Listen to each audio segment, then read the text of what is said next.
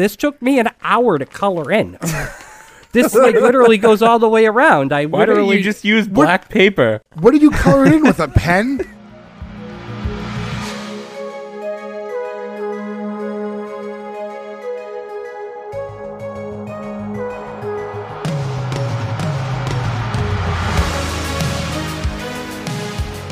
Welcome back, everyone, to S1E1, the show where each week we pick a different sitcom, watch just its first televised episode, and discuss it, ignoring anything we might know about the future run of that show. This week we're going to be talking about Thanks. Thanks went 6 episodes, lasting only 1 season on CBS. We're going to be talking about episode 1 today, which was called Pilot, originally airing August 2nd, 1999. So to get things started, I'm Jay Gags. With me, as always, the guys, Nick, Ferg, Joe, and Gordo.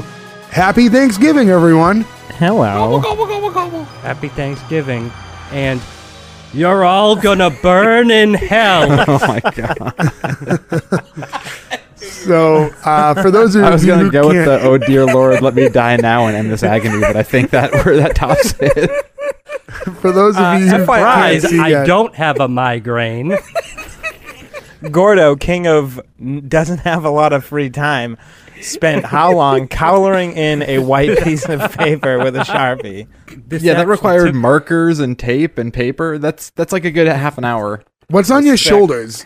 For those of you, hold on real quick, just for those of you listening who don't know what's going on, Gordo kept his video muted for the entire time we were prepping to get ready for the episode because he wanted to hide that he is dressed as a pilgrim with like a homemade, like if you have a kid in kindergarten and they do their Thanksgiving play, like that's how he's dressed, with like homemade pilgrim hat. And I can't see. Gordo, can you show us his shoulders?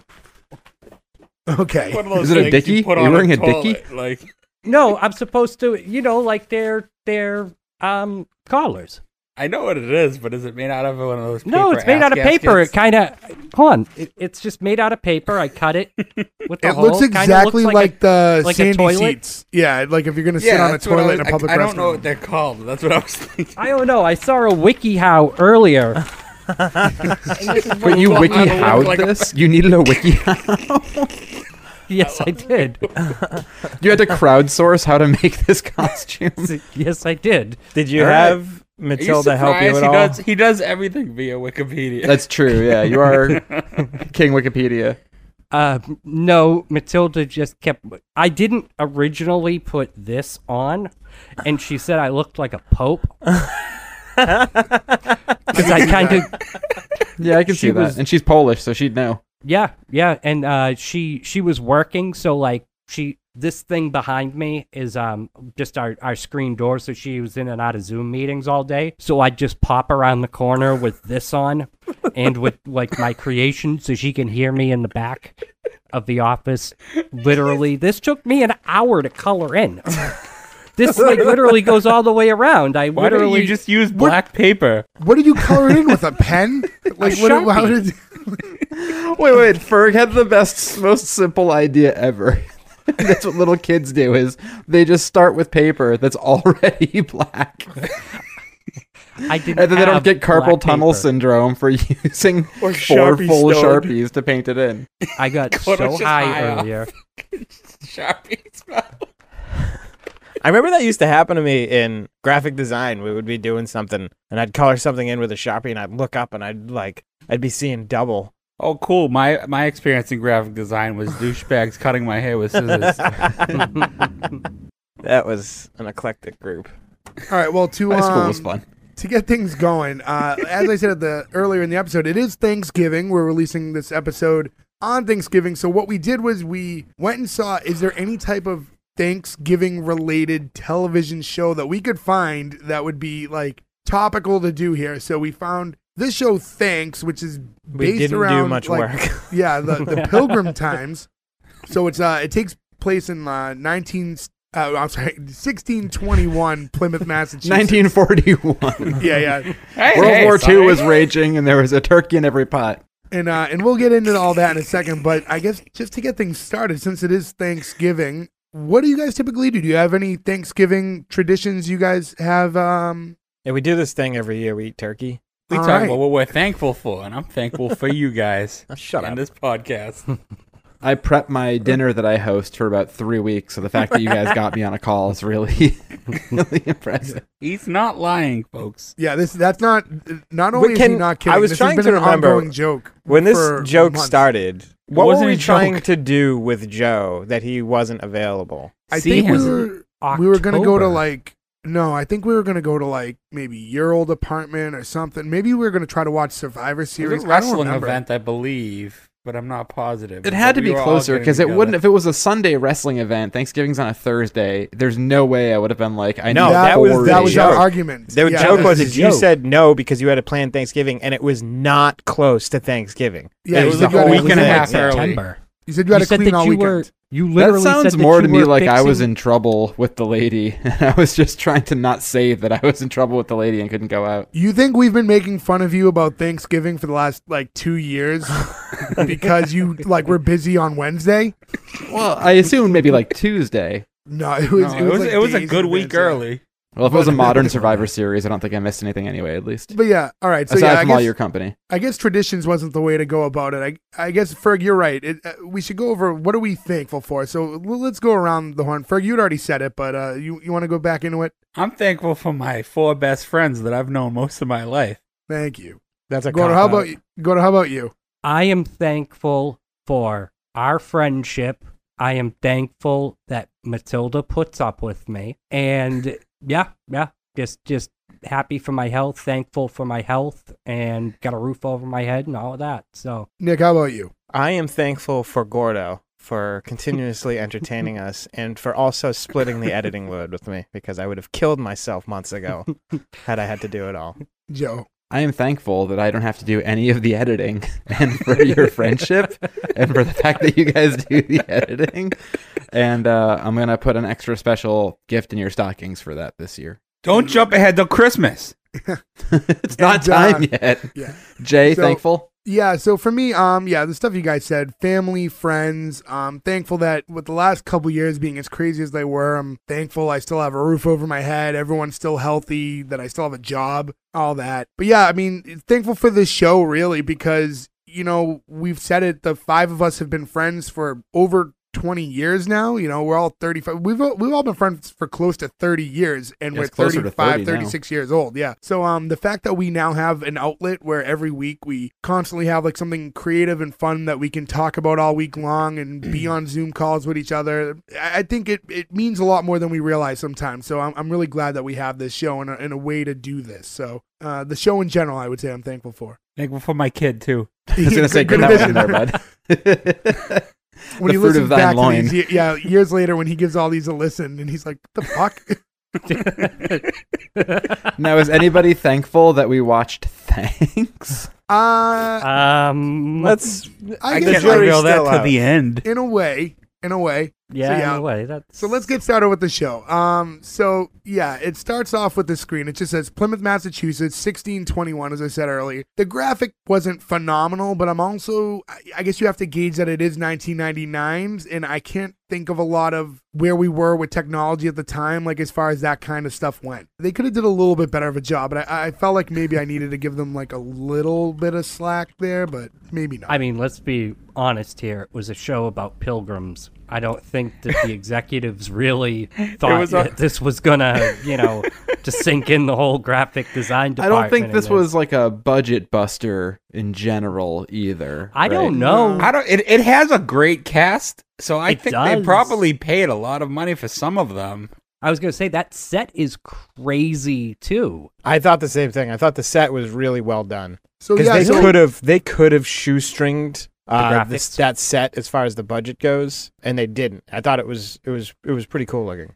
so I I guess kinda thought they did. So it's a typical like 3-camera shoot sitcom to lay it out for the people who haven't seen Thanks, which I assume will be literally everyone who listens to this episode has not seen the Including show. us until now. Yeah, so it's a typical sitcom in studio set, but yeah, they do build it up to look like colonial time Plymouth, Massachusetts, and I wanted to say it looks like like the house from the very first scene, you're inside of their house, and it looks a lot like how I remember, like when we were kids, we'd go on a field trip to Plymouth Plantation. Again, for those of you listening, we're all from Massachusetts, so all this stuff is very close to us, all these historical sites. Plymouth Plantation is this, it's like a interactive, it's not, I don't know how to describe it. Disney World for pilgrims. Yeah. It's called Plymouth Pawtuck's Museum now. Not when we went. Well, when we went, it was different, Plymouth but yes. All right. So, Plantation. yes. So if you're looking it up right now, right. that's what Good it's call. called. So it's kind of It's this, a living museum, I think, is how they describe it. Right, good call. So yeah, it is. It's like a theme park with no rides, but it is all based around a reenactment of what it was in the 17th century. I don't know if people outside of the Boston general area have things like that are akin to it. Maybe in the South they have like Southern kind of like old war stuff like that. In places. They do in Jamestown. Don't you remember, like, I think when we were kids, they had those commercials for like, come to historic Jamestown, and it would be like, you know, British. It was just like a bigger version. It's not exactly the same, but they have like Colonial Williamsburg and stuff. That's what it is. Yeah. Colonial Williamsburg. That was it. Which I went to historic Jonestown by accident, and it was a much more depressing field trip on that day. But delicious beverages.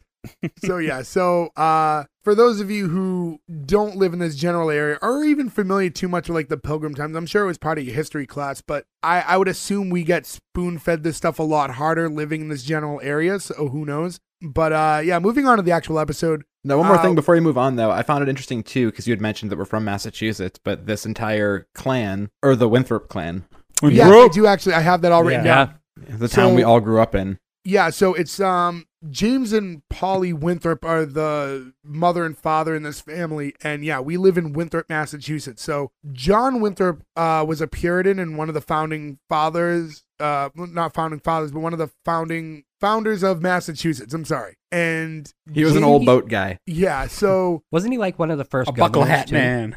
So he was one of the guys. He was like a lawyer who helped get everything set up to establish Massachusetts. His son, Dean Winthrop, his first home was in Winthrop, Mass. We've now, our town is named after Dean Winthrop, but all from the Winthrop family, which I'm assuming it's James Winthrop from the show. It's all linked together in a way, or maybe they just were looking up names that were prominent in that times. But yeah, they are the Winthrop family. So to us, it makes sense. We are from Winthrop, Massachusetts. In other words, this show is basically about us. Right. Yes. So we meet James and Polly Winthrop, and they're in their house, and he's asking her about breakfast, and he's like, "Is it mush?"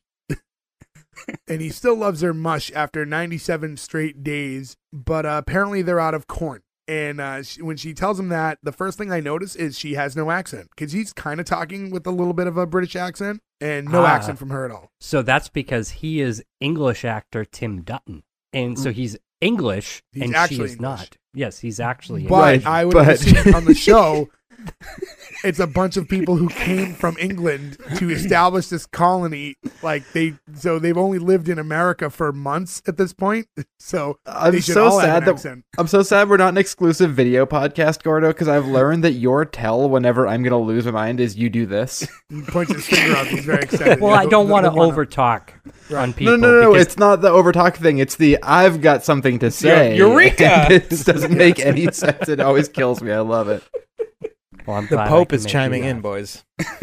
So she's essentially just boiling water because they're out of corn to make corn mush. But I did do a little bit of extra homework on that. In those times, their breakfast was typically just like a little bread and butter or some cheese or like leftovers from the night before. They didn't really have like a oatmeal or type of standard breakfast food, quote unquote, that they would have back then. So I don't know what corn mush comes from, other than the writer thought this sounds Puritan-like. Yeah, I don't know if they were hitting the history books too hard when they were writing this show. I think they were really going on, we'll make up things that seem funny. Yeah. And she explains like, oh, like maybe I should just get some ham hocks or, some turkey for the soup. Oh, that's right, because we're starving. And the way she delivered that, I felt like she just had watched The Wedding Singer, because it was just like Adam Sandler. It was like, oh, something that would have been nicer if you had told me yesterday. It was like the same exact delivery. It was that or the Chris Farley Mall Girls in SNL. The layoff, I thought you were on a diet. I'm starving. Like that's what I lay off, I'm starving. Yeah.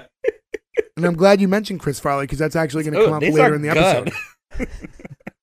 Can I just say that the mom, not Cloris Leachman, but the That's my mother. purview. Yeah, I don't want to step Polly. on Joe's toes. Polly, Yeah. the Polly. mother. The only woman, She's the only a woman babe. we've, okay. She is a babe, yeah. She's She a can babe. get it, yeah. But But- I guess I don't have a strong opinion. I don't know her from anything on this episode. I didn't really do any extensive homework on her outside of her pilgrim clothes. So She ticks a check mark that only so far the janitor from Scrubs has ticked, which is this is the second sitcom we're doing where the most notable role the person had before this show was a very bit character in The Fugitive. Because that's the Okay. only thing, which would have been 93, so 6 years before. She's Betty in The Fugitive, which is I've seen that movie 8 billion times and I can't place it, but she's also wearing a bonnet this whole time, so it's hard to get a full view. But like you pointed out her lack of accent. It takes me out of the show a lot. The fact it's like the kids don't really, but they're kids. Her just speaking normal when everyone else is being all Puritan. no, really, but that's the thing. As you watch it, that was a big issue with the show in general, and we'll get into it as we go along. But almost no one has an accent. It's very the comedy that they're going for in the show is very interesting. It's a lot of play to the camera, a lot of we're aware that this isn't Pilgrim Times, but we're not breaking that within it's the wordplay. It's really tough to describe. They're 80% in on the staying true to what's going on. But no, there was plenty of people with accents. I mean, the actor that plays Otho from Beetlejuice. I was gonna forget bring his that up name, later, yeah. but, That's who he that's is. just his voice. But that for me, that sounds like an accent. Ferg mother is has the an old king lady of voice. skipping ahead. Ferg always will jump ahead about 30 minutes.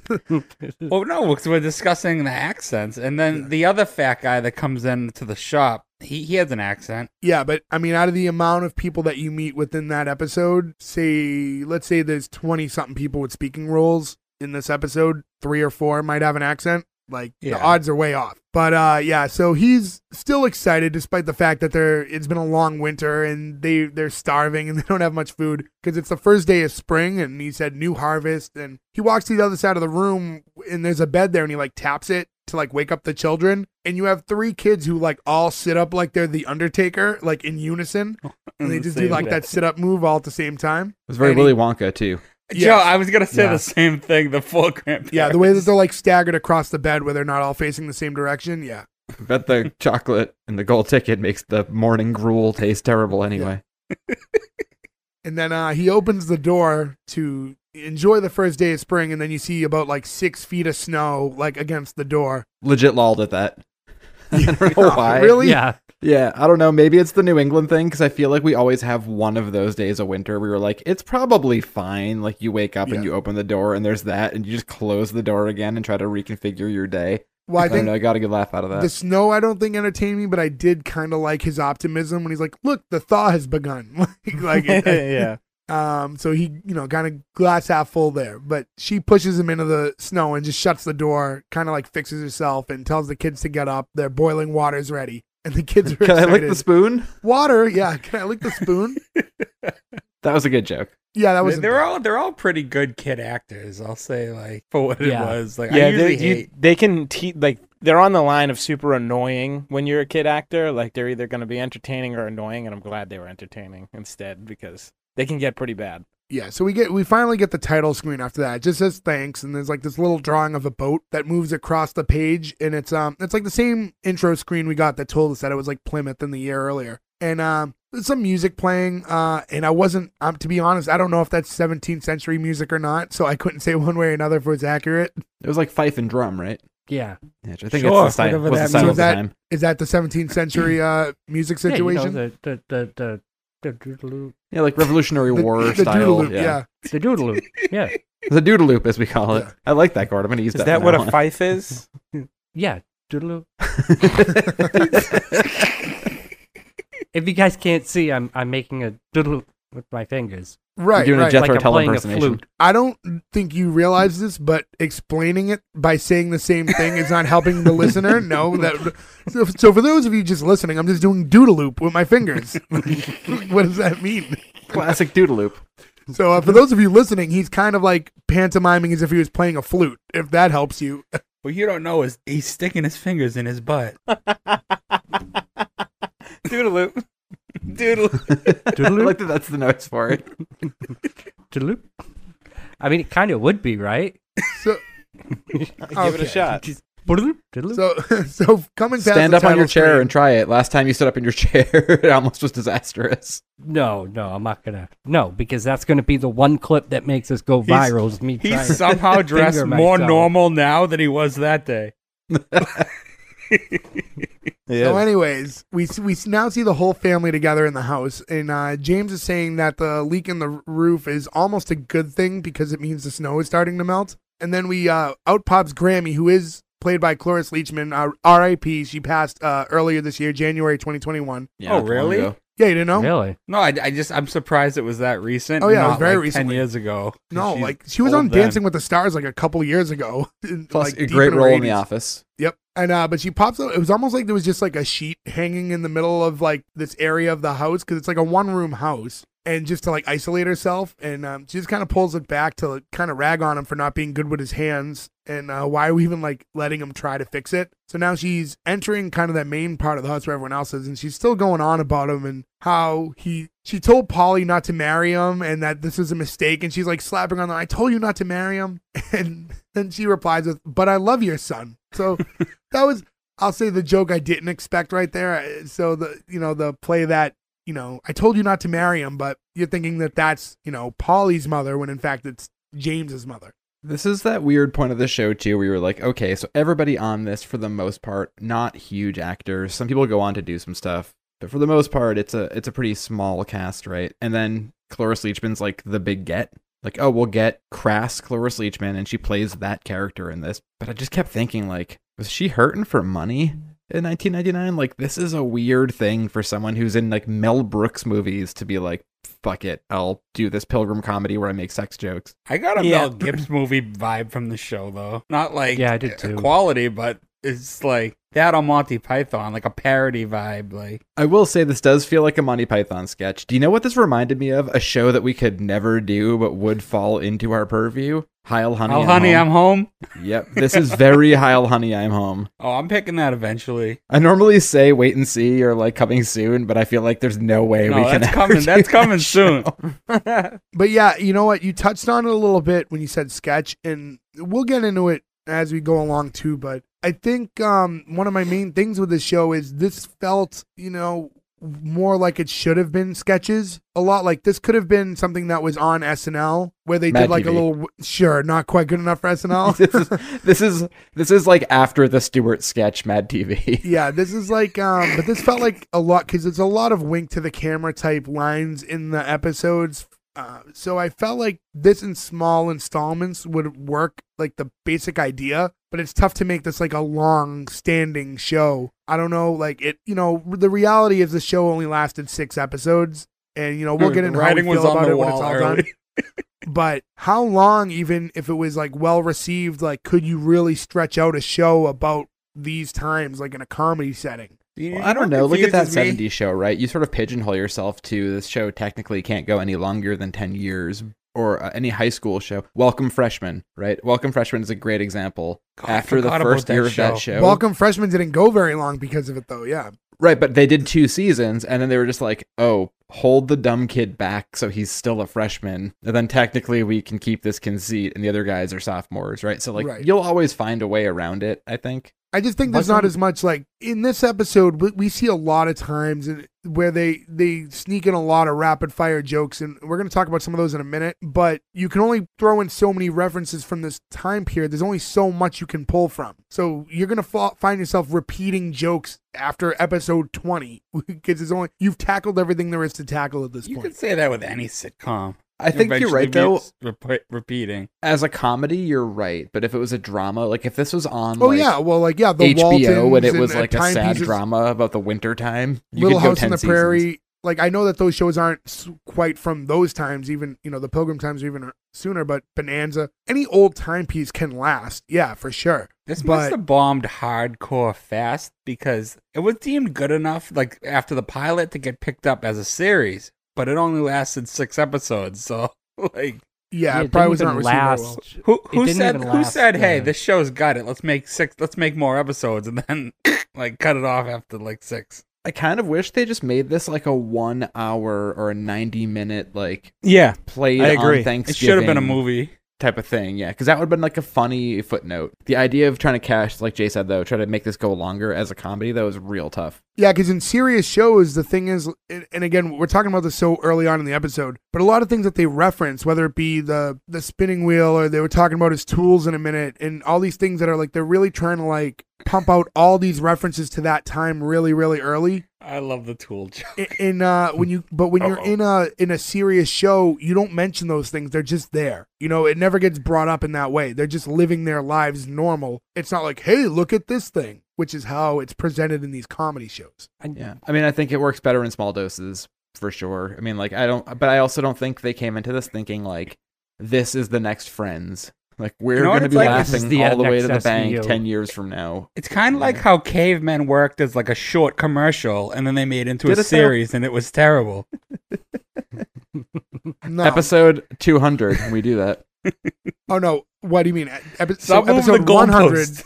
Yeah, No, episode no, 100 we're was not when Not we- be episode 100. Does not deserve And then not be. episode 200 when we revisit it and talk about it again. But yeah, to go on. So, so now like the mother, Polly, she burns herself while she's cooking. And this is when we first meet the daughter, Elizabeth, who walks up to her. And she says like, maybe one day they'll create this way to cook without an open flame. And then she kind of in great detail explains like the modern oven. And that's when I was like, I hate this. I absolutely hate this. And then like she's a witch. You're like, okay, I see where this is going. That made me laugh. Yeah, that was the other sister, Abigail, yells, she's a witch. And James warns her not to joke like that because most of the other colonists don't have the same sense of humor or any sense of humor. See, That's jokes what like made me that laugh. make me laugh. That's clever writing. And, I do like pointing out that this was a dreary time. Yes. There's Well, the very actual- little humor involved. The actual Salem witch trials were like a year later. This is, 1621. And I think 1622 is when the witch trial started. So it is that was a topical reference. But yeah. Is Tituba running around somewhere in the background? What?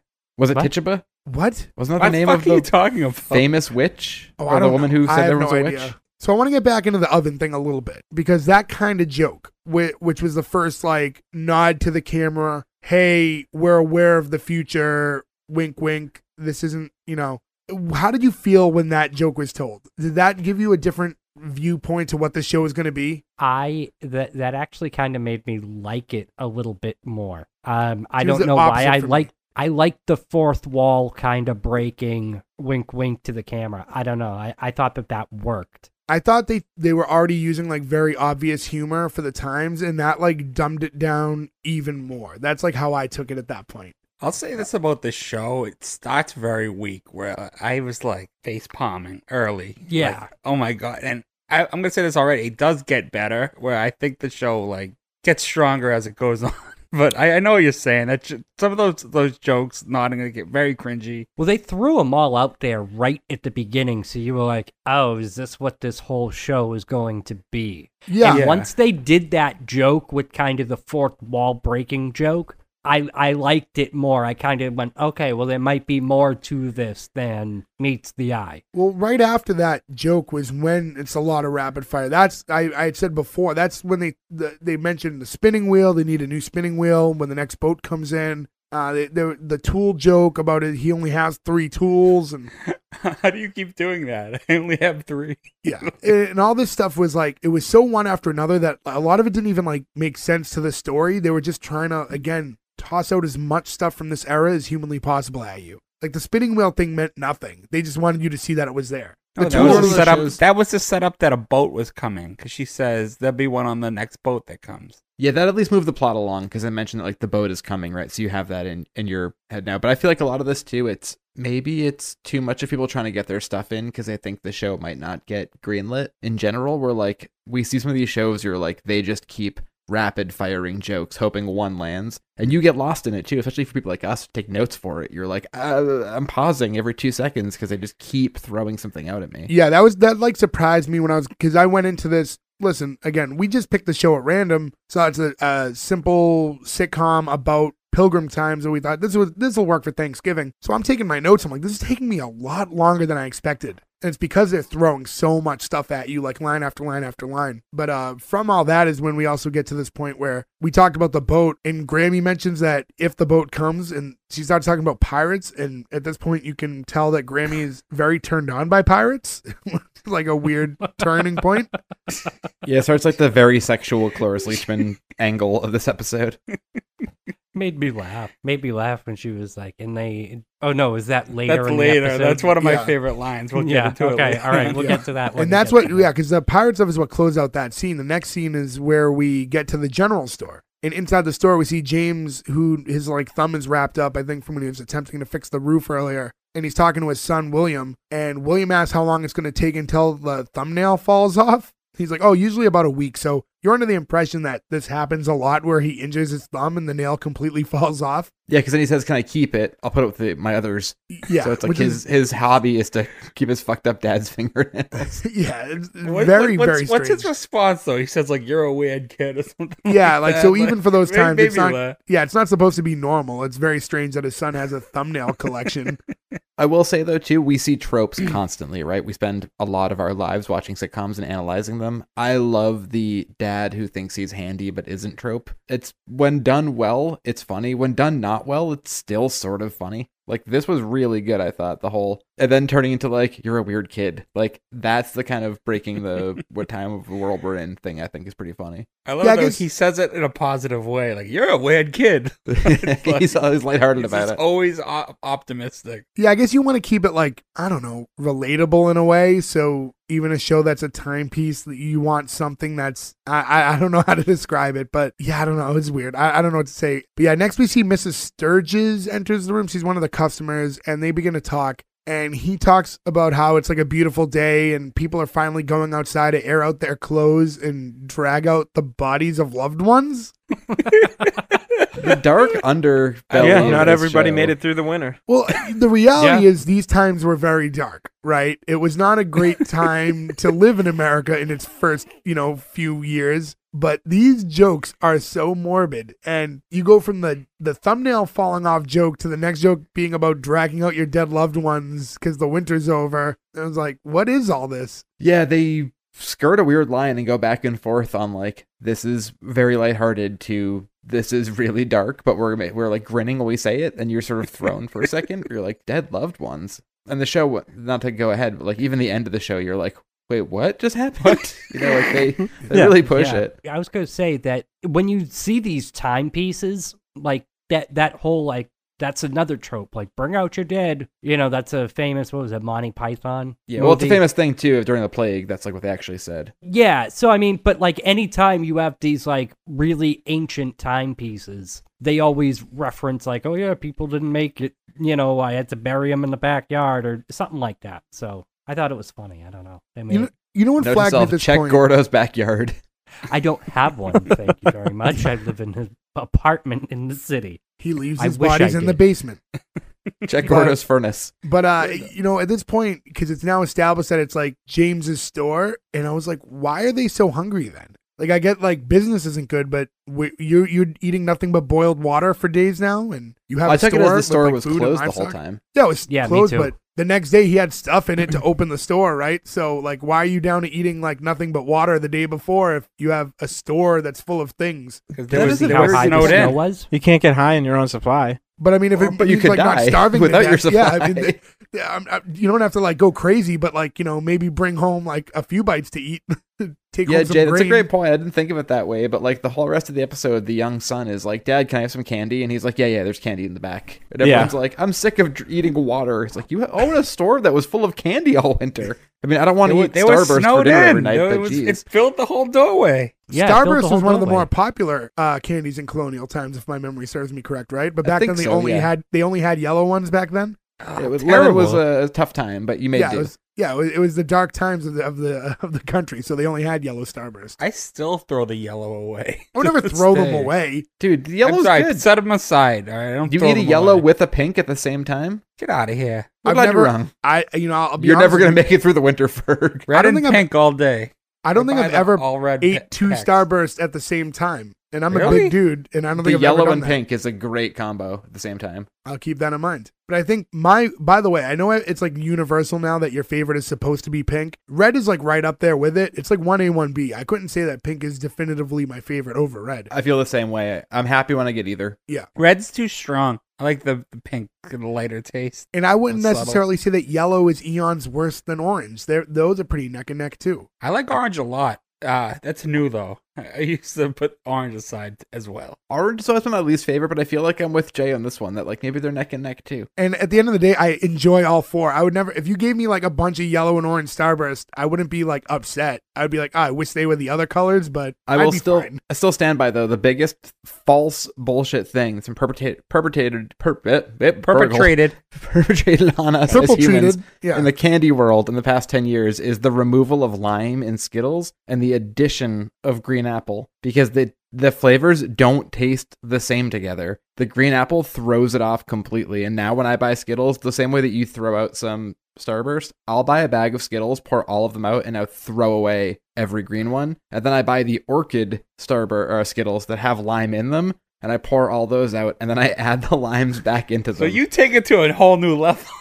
It's the only way to make classic Skittles, unless you buy actually European Skittles, which still have lime in them, but instead of grape, they've got blackcurrant, so it's a slightly different flavor again. I thought they reintroduced lime into the Skittles recently, like within the last couple that of was years. like a limited edition, and I still haven't been able to find Oh. them. I'll say this: I like the green apple, but not with the others. Like individually, I think the green apple one's tasty. On its own, it's good. It does not mix with the other flavors, though. Then why do you throw them out? Just set them aside, and then you can have a handful of green ones at the end. I'm too afraid I'll mess it up and put a one in there. It's like when at my old job, we used to This is have insane. This is insane. we used to have a candy machine that one side was Skittles and one side was Reese's Pieces. And every once in a while, I would take out some of the orange Skittles and put them into the Reese's, just knowing that eventually somebody would get the most bummer handful of candy ever. And I feel like there's probably karma coming back around on me on that. So You're I an just awful throw man. That away would the ruin my green- experience. Next time I'm in Europe, Joe, I'll pick you up regular Skittles. I would very much appreciate that. I will pay the tariff and shoot you some There's no tourist tariff. money. No Right tariff before on he that. hands them over, I'm gonna slap him on the I'll ground. suitcase them for you, Joe. Oh, perfect. No tariff that way. Right Is before he hands suitcasing a it to you, Gordo I'm gonna- term I I'm don't gonna- know about. I'm gonna sneak some orange Reese's Pieces in them and make you eat it. No, even worse. Put some green apple Skittles in You there. take all the orange and green out and replace them with Reese's Pieces and green apple. That would be my living hell. So back to the store. Mrs. Sturgis then tries to return a chicken that she bought and claims that from the moment it got in the house, it was acting strange. And then when he looks in the bag, it's just a bag of bones. So essentially, she ate a chicken, she boiled and ate the chicken, and is now trying to return it to get some money back, and goes as far to claim that she has a receipt. I guess it's possible receipts existed, right? It didn't mean they had to print out naturally. They could be handwritten receipts. You think they were doing that in those times, though? Oh, 100%. No. They were doing ledgers.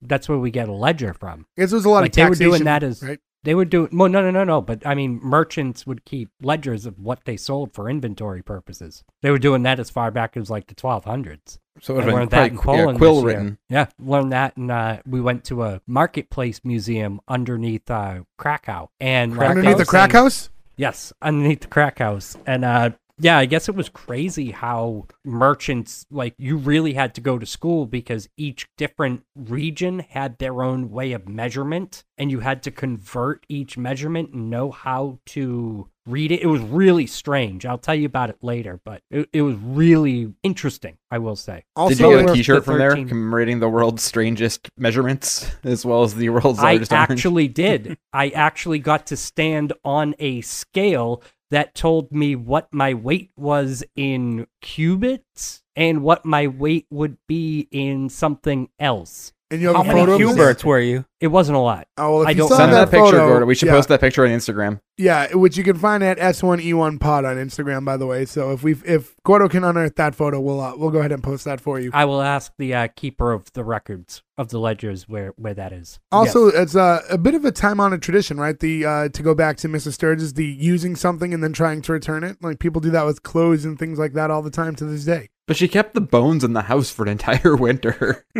Well, you can make soup. Yeah, they're Right, probably but I feel like cleaned once off you at use that soup point. to make the bones and everything, the bones whittle away a little bit at that point. Use it to make the broth. Listen, Well, it's hard times. You can If make you're gonna tools. present him with a bag of bones, it doesn't matter if they're like a little withered at this point. I guess that's true. You're still going for the bones thing. They were bones. I'm just being marrow-minded.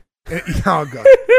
And to go back, you mentioned Jamestown earlier. She walks off saying that she's going to take her business elsewhere when he refused to return them. And he said, "Where are you going to head to? Jamestown? Like, what are you going to walk all the way over there to return your chicken bones?" I always think it's a weird thing because people will sometimes, you'll talk to somebody who's not from New England and they're like, everything here is so old. And you're kind of like, oh, yeah, I guess it really is or whatever. But then like Gordo just mentioned he was in Poland. Like, I imagine Europe just laughs at us so hard. Like, oh, is it old there? Oh, is Yeah. it old in New They do. England? They do.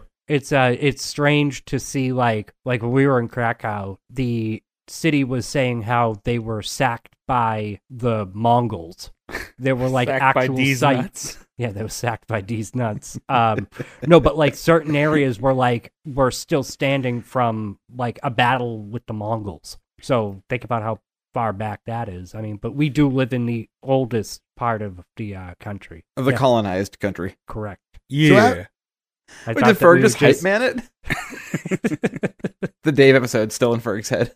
So yeah, after Mr. Sturgis leaves, that's when like the mother and Elizabeth step back in, and Elizabeth needs to go to the dentist, but she's afraid of going because she thinks it's gonna hurt. And he bends over to him. He's like, "Oh, sweetie, like of course it's gonna hurt."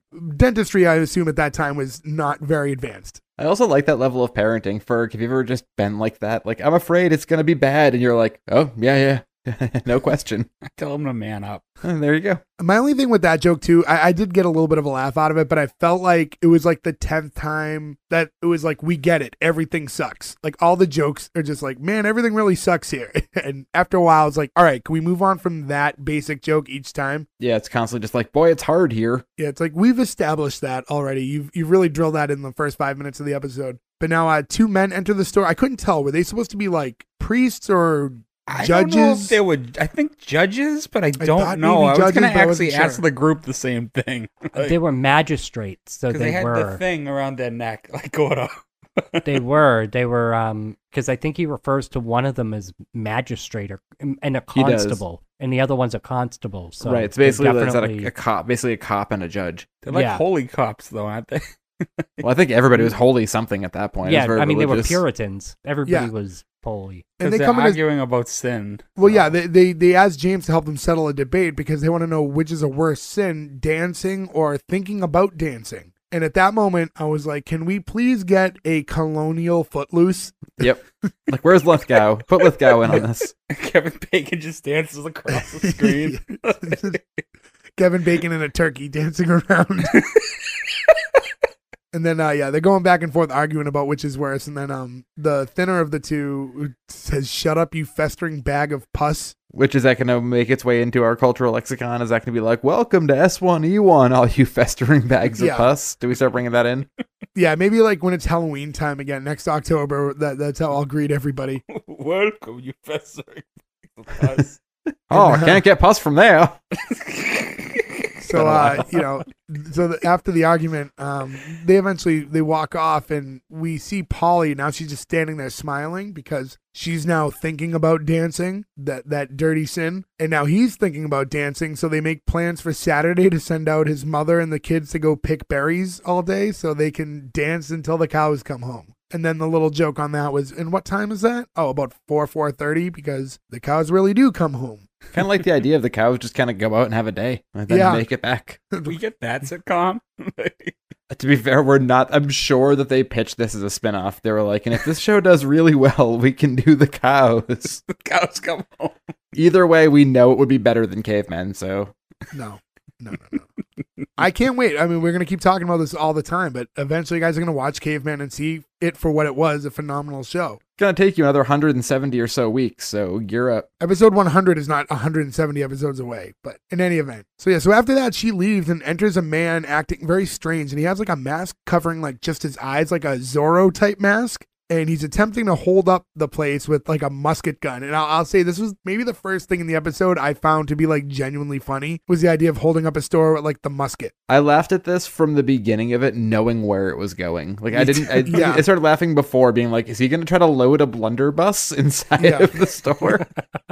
And then James realizes that guy is Cotton. That's his name, is Cotton. And actor is Jim Rash. So Ferg. He also plays Dean Pelton on Community, another show we covered earlier in the show. And I think had you not tipped me off that he was in the episode, I wouldn't have caught that right away. I didn't notice until the voice. I was gonna say it was his voice. I I originally thought it was Chris Elliott at first, like when he would just normally talk. I'm like, no, that's definitely not him. And then it took my second watch through. I got a good look at his face, and I'm like, oh shit, that's the guy from Community. Yeah, the face tips you off way more than his appearance. He looked very different between this show and Community.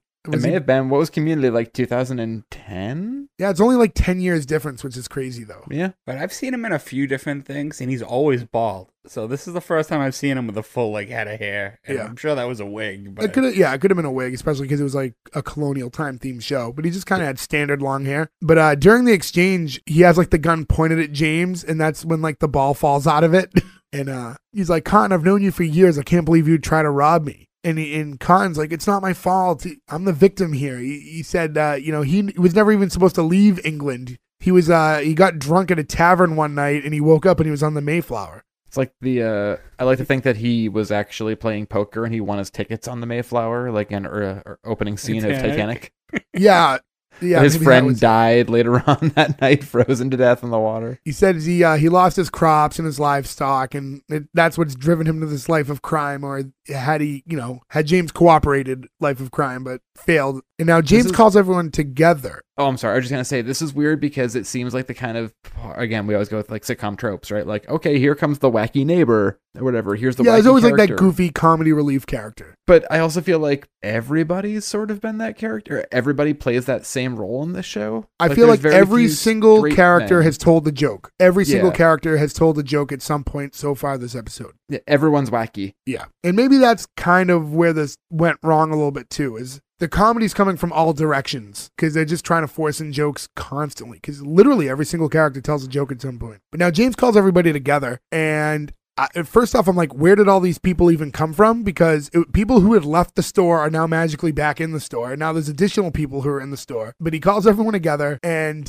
he wants to throw a party. But the two men from earlier with the argument about the dancing are there and staring at him. So he doesn't want to use words like party and fun because these things, dancing, these things are not allowed. But eventually, Paulie says, come by tonight at 8. We're going to open up the last barrel of beer. So there's going to be some sort of a party later in this episode. Now, do you think they abstained from beer through the whole winter, or did they have so much of it and they were all just getting boozed up, or do you think that they're just like, let's save one? I imagine that they used to drink it with all their meals. Yeah, it's like a thing with meals. Yeah, like I mean, alcohol wasn't, I don't think, considered one of those drugs that the Puritans. I think it was just more. It was more of like a rations thing. The fact that they're on their last barrel was just more. It's the last barrel. Like they should have made it like holy wine if they're Puritans. Well, I was going to say, they know that the ship is coming in soon, so they can open up the last barrel. That's true too. Yeah, the next ship should have supplies on it. And now the next scene is the dentist's office. James and Paulie bring Elizabeth into the dentist, and she's still very nervous about it. She said earlier how she was scared that it would hurt. And as they're trying to comfort her, you just hear like this terrible screaming coming from like the other room, which the first time it happened, like it was super expected, but it did make me laugh a little bit. This also felt very much like a Mel Brooks joke. The scream, like it definitely had that like that old Mel Brooks, or even like the Monty Python, we keep saying like vibe to it. Yeah, this is like the scene in Robin Hood Men in Tights where they go to get the circumcisions, and he's like, "Does it hurt?" And then you hear the scream come from the other room. Like that's exactly this exact same sort of vibe. And then the nurse comes downstairs to greet them and offers like a complimentary leech to help with the swelling, and she declines, but the nurse says, "Bleeding is your friend." And as you hear more screaming in the back, says she's getting a headache and like just grabs a leech out of this jar and sticks one to her head and walks away. Now, bleeding is your friend. Was that a period joke? No, I didn't read it that way. That's not how I took it. Me either. I wasn't sure. That's why I'm asking. No, I don't. She says it to the daughter, who's getting to that age. I don't think it was about that. No, I think it was just that. About bloodletting. And this is the girl from Swim Fan, right? Yep, that's the only. She's in a ton of stuff. That's the only thing I recognize her from was The She daughter? has Swim Fan. A story arc on No, SVU no, that I that's remember. no. I'm sorry, that's the other daughter. Abigail is from Right.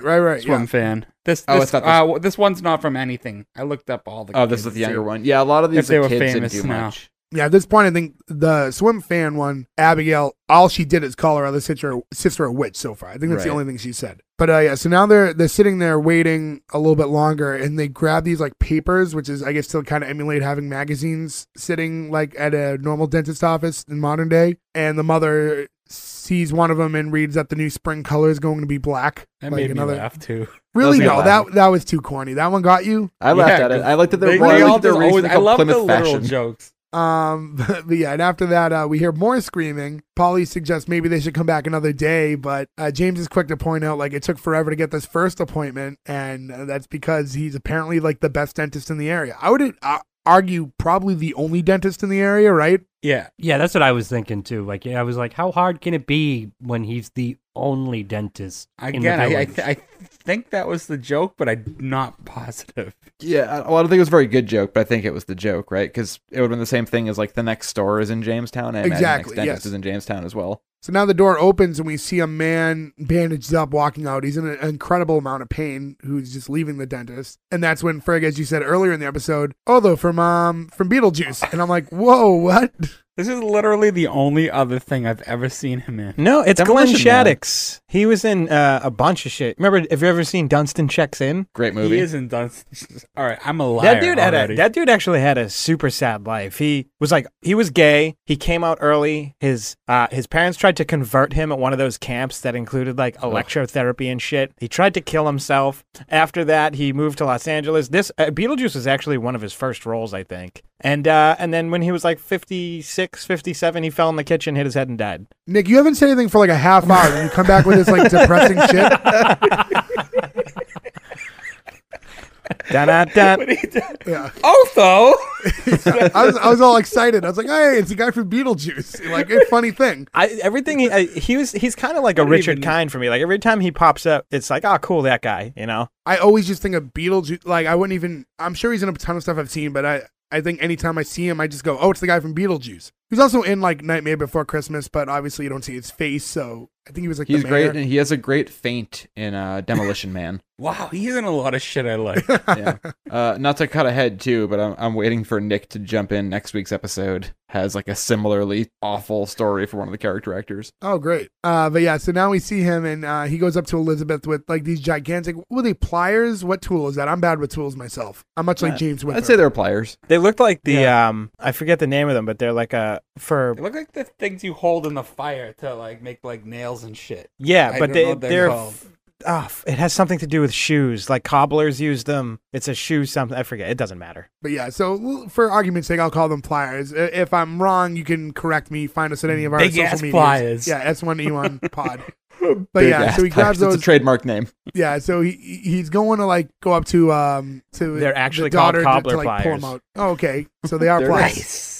So Cobbler. and she then she asks if he should clean it first, and he's like, well, why? And then she kind of gets into this long thing about, well, what about passing disease from person to person, which again in these times is a foreign concept. And then she basically describes germs in a way the same way she described an oven earlier in the episode. So at this point, I'm like, oh, so this is going to be like the theme of the show, right? Elizabeth is going to be the one who just makes modern references and talks about it like just this would be a great idea. Yeah, this is stupid.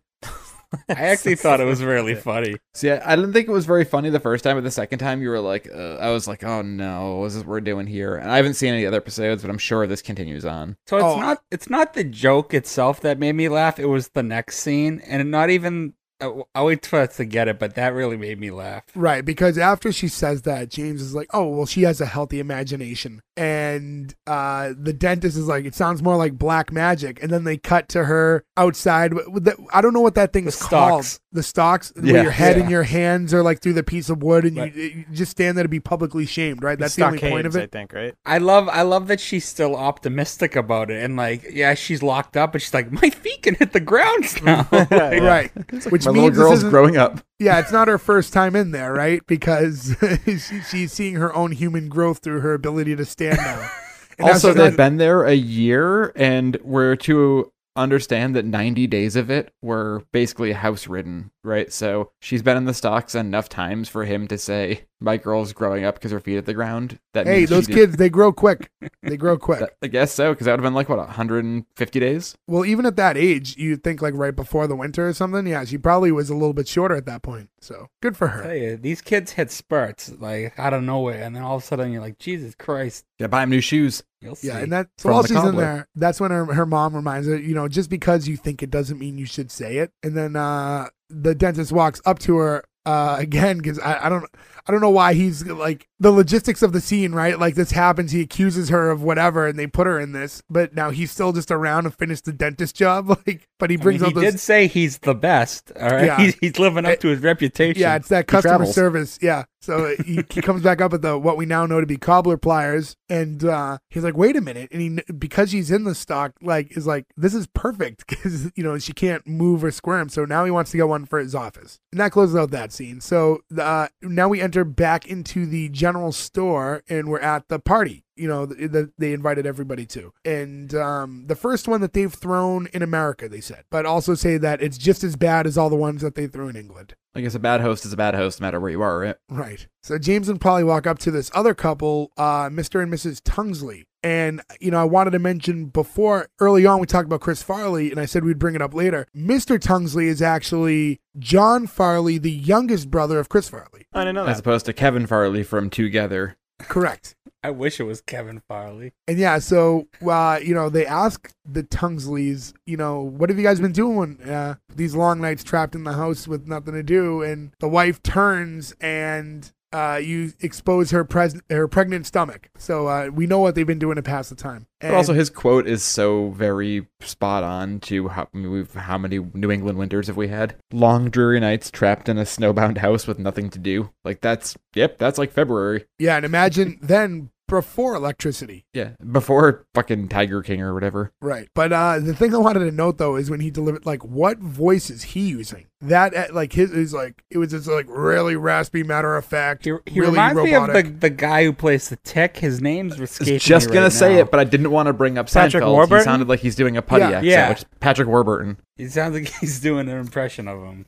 He does, yeah. It was a little bit more, like, gritty, but yeah, it had that really, like, stiff, strong delivery to it. It's almost like he's doing a combination of Patrick Warburton and the guy who's in the Adam Sandler movies who does the deep voice. Yeah. Like The The cross-eyed guy, from, Waterboy, yeah. yeah. Who from Adam Sandler? he's one of the buddies who's, like, always there. Yeah, not Oh, when did like you in just Little make Nick, he's joke, like, "Hey, Bobby?" devil guy, Yeah. that guy just stole your shit." Yeah. His friend who's next to him was like, "Oh, yeah." I hope this gets my audition for voice work after this. If you're auditioning to be, like, the new singer of Creed, I think that's what that voice that you were just doing a second ago was. I'll take it. Probably pays pretty well. So James asks the other guy how he even finds time for all these private moments because they have 11 children in a one-room house. And I guess he just basically yells at them and they run away, right? What do you say? Like, what are you talking at? And then they just all Yeah, scatter. what are you gawking at? Oh, gawking at. That makes way more sense. I'm like, what are you talking at? What are you talking at? That makes more sense. So I guess they just run out of the house and then he fucks his wife real quick. That's the plan. Yeah, I mean, that seems like a pretty good day, right? As long as it's before 4:30. Or is it after 4:30 because it's a party? Well, they don't have like a cows come home stipulation in the Tingsley house. That's No, true, they I just guess. have Well, to that we scare know the of. kids away and fuck situation. And because they have 11 kids, they said that they're out of family names, so they want Polly to name it. And she's like, oh, that's so touching. And she's like, okay, so what's the name going to be? She's like, right now? And It's a lot of Mrs. pressure Ting- to put on somebody. oh, yeah, hey, can you name my baby, like, right now? This is not even a mention if it's a boy or a girl yet. And she says that these pregnancies are going by quicker and quicker. I don't know how that's possible, but I think maybe she means the labor in general. But the last time she was pregnant, the baby popped right out because she was laughing while at a public execution. Again, the really dark, morbid humor in this. Yeah, the dark in this I show. jokes are love funny. it. I really do. It's weird because all the jokes are really morbid, but the delivery is very goofy. It's like very silly humor, but very dark jokes. Yeah, it's all said with a smile and like a upbeat sort of timbre. Yeah. So now James gathers everybody in the room, which it looks like it's at least 20 plus people at this party. It's actually a pretty full set by like standard like sitcom party standards, there was actually a lot of people in this room. And he's like, oh, it looks like this like gathering is like lifting everyone's spirits, and everyone's like completely stone faced. And then he makes a beheadal joke because again, it's all very dark humor throughout this whole show, and that also got no response. And his wife's like, I begged you not to do political humor. A timeless joke. Yes. So then he brings like the Reverend up to speak to everyone. And This like, is my favorite character in the entire show, Reverend Goodacre. It starts with his initial delivery is very like slow and methodical, and I didn't know where it was going. He's like, well, there you are. And then he just starts screaming like fornicators, sinners, and he's Community yelling announcement. Yeah, and then gets cut off for a quick mention of a couple's wedding anniversary, like their 7th anniversary. And then it turns out that the husband had just died of pneumonia. So I guess he didn't make it to the anniversary. And then he says, oh, well, condolences to the widow because your husband is now burning. Just screaming he's burning in hell. I fucking lost it at this. Me too.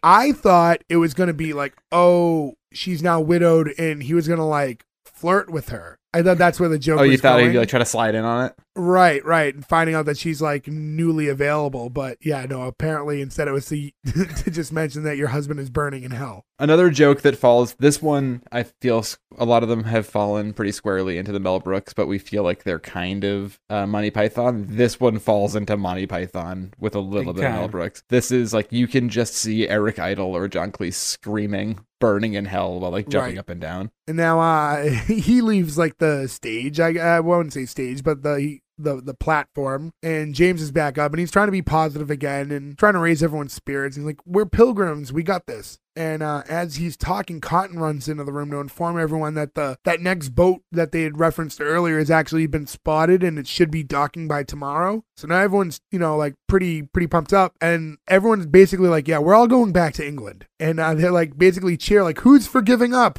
And they're just all very much on the same board. Everyone but James. I love the who's for giving up. That is a really fun little throwaway line. Like the acknowledgement that like this is the sad answer, but let's do it. And the mother's line about you were right, this did raise everyone's spirits. Yeah. They give Cloris Leachman a lot more to do from like now to the end of the episode. Like she is pretty rapid fire for the rest of the 5 minutes left or whatever. Yeah. So now that and now that everyone like runs out of the party now because they're I don't know, they're so excited that they're just all going home to pack immediately, I guess, right? But now it's just leaving everyone's gone but James and Polly. So if the Grammy was at the party, who is watching the kids? I imagine that Swim Fan's watching them because she's 14. Yeah, no for her age, that's like basically where are they gonna go? That's midlife back then. That's true. But so now it's just the two of them alone, and he's like, well, what do we do now? And Polly suggests they finish off the beer and they pretend it's Saturday because that was the day that they were going to send the kids off to go pick berries. And she tosses her hat off. It was that, and I tried looking it up. A coif, is that what that was? Like a bonnet. Yeah. She tosses that at him and from off camera, and he goes, oh, I love it when I get to see your hair. That's another really funny joke. Now that I know where Ferg's humor lies in the show, like now I know that he would find that funny. Every time like I've like shook my head at a joke, apparently Ferg thinks it's hilarious. But actually that one I thought was decent. I feel like across town you two are doing the same thing in opposite directions. Like you're going like this and he's going like this at the exact same moment. Yeah, so, it's like Gordo's what is it, Laurel and Hardy joke? No, Abbott and Costello. Abbott and Costello joke. Costello, yeah. Why am I what episode was that from? That was from a very recent episode. Mad About You. Mad About You. All right. Yeah. So like 2 weeks ago, which you can listen to in the archives again. So if you're just catching up with us now, which let's be completely honest, no one is catching us for the first time. I think on the Thanksgiving episode where we cover thanks, but you pilgrims are, or somebody who acted on the show. Thanks, right? But so if you're catching it for the first time, go back a couple weeks. You can listen to the Mad About You episode and listen to all our old episodes for that matter. But yeah, so now we're at the next day, and Grammy's asking how the going out of business sale is. She's glowing at the idea that he's going to close down his store and they're going to move back to England. And he informs her that he's not leaving. So she leaves, and now it's just him and Cotton sitting there. And Cotton talks about how he's also going to be leaving, and he's like, he's not a farmer. Even the cows don't listen to me. I didn't. There was a joke there, but I didn't think that one landed about cows listening to him. I thought that was a little flat, a little spotty. Waka waka. So now Abigail enters the room and asking if they're really going to stay. And he says that, like, we built a home here. And Grammy's like, you built a home, a crappy one. The Cloris Leachman just starts going off, and this is also where we get like filthy pirate sex talk hour for the next like 10 minutes of this episode. Stop, it doesn't work on old blackjack. That's line of the whole episode. Yeah, that's when Abigail's that's when Abigail and Grammy start talking, and she asks Grammy to just tell her more pirate stories. So I guess like that whole pirate fetish thing is a family trait, right? Apparently, I don't know why, but it does seem to be true. Well, her pirate stories always have a good hook in them. But so thank you for indulging me.